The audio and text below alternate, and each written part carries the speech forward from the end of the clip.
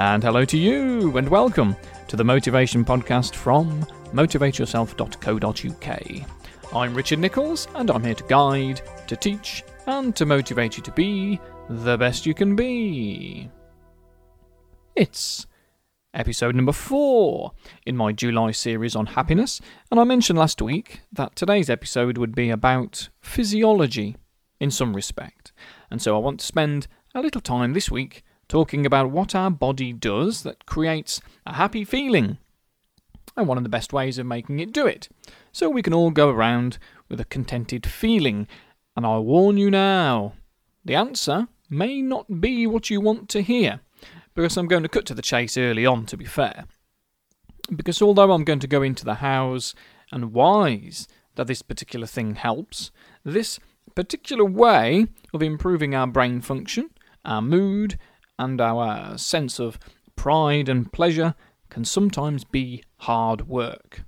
Not all the time, and doesn't always have to be hard work, but you may recoil when I say it, because if you haven't already figured it out yet by yourself, one of the answers to our prayers of how to be a happy person is this: exercise. I'm sorry to say it, as I know a lot of people in the 21st century go, oh, isn't there an easier way? Because we've got so used to getting answers to our questions from Google instead of going to the library. So used to putting Christmas shopping on our credit card rather than saving up throughout the year. And we've got so lazy that instead of leaving our chair to even put a DVD in the player, we get Netflix. So all we've got to do is just push a button.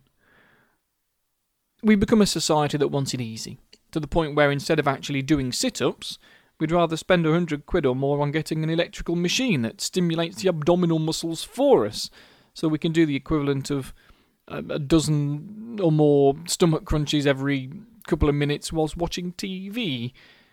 And Slendertone rub their hands together because they know we'll buy it, because everyone really feels the pull of the path of least resistance. But a Slendertone abdominal stimulation machine just doesn't have the same effect, I'm afraid. Studies have shown that one of the reasons antidepressants do what they do is because they mimic the effects of exercise, only with some, often nasty side effects. So what is it that exercise does to us that improves our happiness? And crucially, how little can we get away with doing to make sure we still have an effect? Well, we know that exercise helps to create new brain cells in the part of the brain responsible for learning and memory. So if you're learning something new, then exercise will help it to stick. And if what you're learning about is how to be happy, then you're well on your way. But there's more to it than that. Just because happiness and exercise are similar in two ways. Both are associated with a boost to the immune system, but also with the release of endorphins. Endorphins are chemicals that either help to speed up signals being sent through the brain or to stop them if needs be. And they get produced when we experience pain in order to help block it out, but they're also responsible for our feelings of pleasure. In fact, it's been theorised that problems with endorphin production may be responsible for clinical depression, so they play quite a big part in our mood. So let's look at how we can make these endorphins flow. Well, I mentioned that pain produces endorphins, but normally we don't notice the feeling good side of the endorphin release because we're fairly preoccupied with the pain we've just experienced. But you can understand, because of this, how people end up self-harming. If after enough exposure we learn how to block out a great deal of pain, then the only thing we're left with from it is the pleasure side of the endorphin release. And also remember that the brain doesn't really know the difference between physical pain and emotional pain, which is why sometimes we can get into habits such as arguments and even violence in relationships that we know shouldn't make us feel good, but it actually releases these endorphins and so pushes the pleasure button in the brain. Not good. Very bad habit. There are much nicer ways of producing these endorphins without cutting open your arm or screaming at your partner. And some of it isn't just because of the exercise itself, it's also because of the environment. When going for a bike ride or a run, even a 20-minute walk to the post office, It gets you out of the house and into the fresh air. It reminds the brain that you're in a populated society, because there are people around you, even if you hardly talk to them. Remember what I said earlier in the month about the research into chatting on trains? Meeting people, even just walking past them, just nodding your head or saying, "Morning," is going to lift your spirits and override what could easily have been a monotonous and miserable existence. So we don't have to be pushing ourselves to an anaerobic point of oxygen starvation, which is what the runner's high is. Don't think you've ever stumbled across that phrase before, the runner's high. It's a point in extreme exercise that athletes report does create great euphoria, probably because the body is screaming out for energy and oxygen and it's hurting. But it takes a great deal of either extreme cardiovascular exercise or weightlifting, something like that. But if all you want to do is lift your spirits, it doesn't need to be this extreme.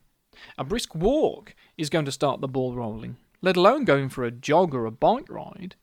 Because when we exercise, our bodies burn the stress hormone cortisol. Too much stress and high cortisol levels can increase feelings of nervousness and anxiety, while decreasing motivation and immune function. We do live in a stressful society, and not just because of what's going on around us, that our bodies are really not built for, but also what goes on in our head. The brain doesn't know the difference between what's real and what's imaginary. And if we have some bad habits of thinking negatively, as well as leading busy and stressful lives, then we will overproduce cortisol, which will tell our brain to send signals to hide under the bed. So because exercising burns cortisol, it prevents our stresses from having an influence on our mood function, preventing depression and increasing feelings of well-being instead. What's not to like? Well, I think we all know what's not to like. Getting off our arses and actually doing it, that's what's not to like. And as I said at the beginning of the episode, we all want a quick and easy answer, but sorry, there isn't one.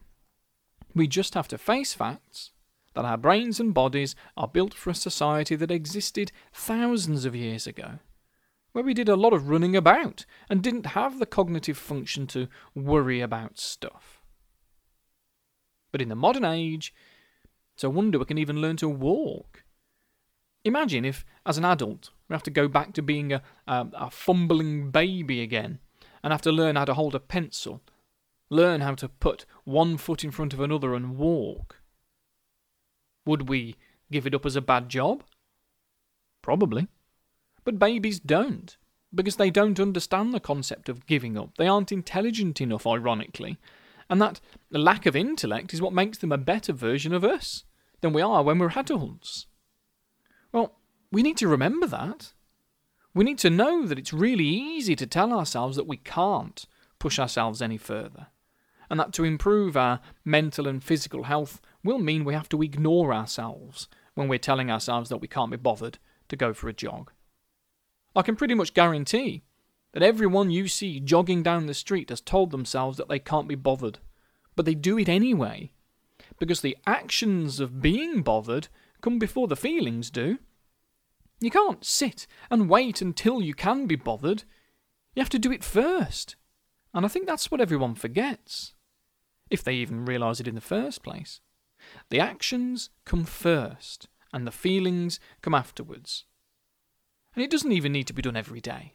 Yes, it would be amazing to set the alarm for 30 minutes earlier than you normally would and go for a jog every morning, but every other day would be fine.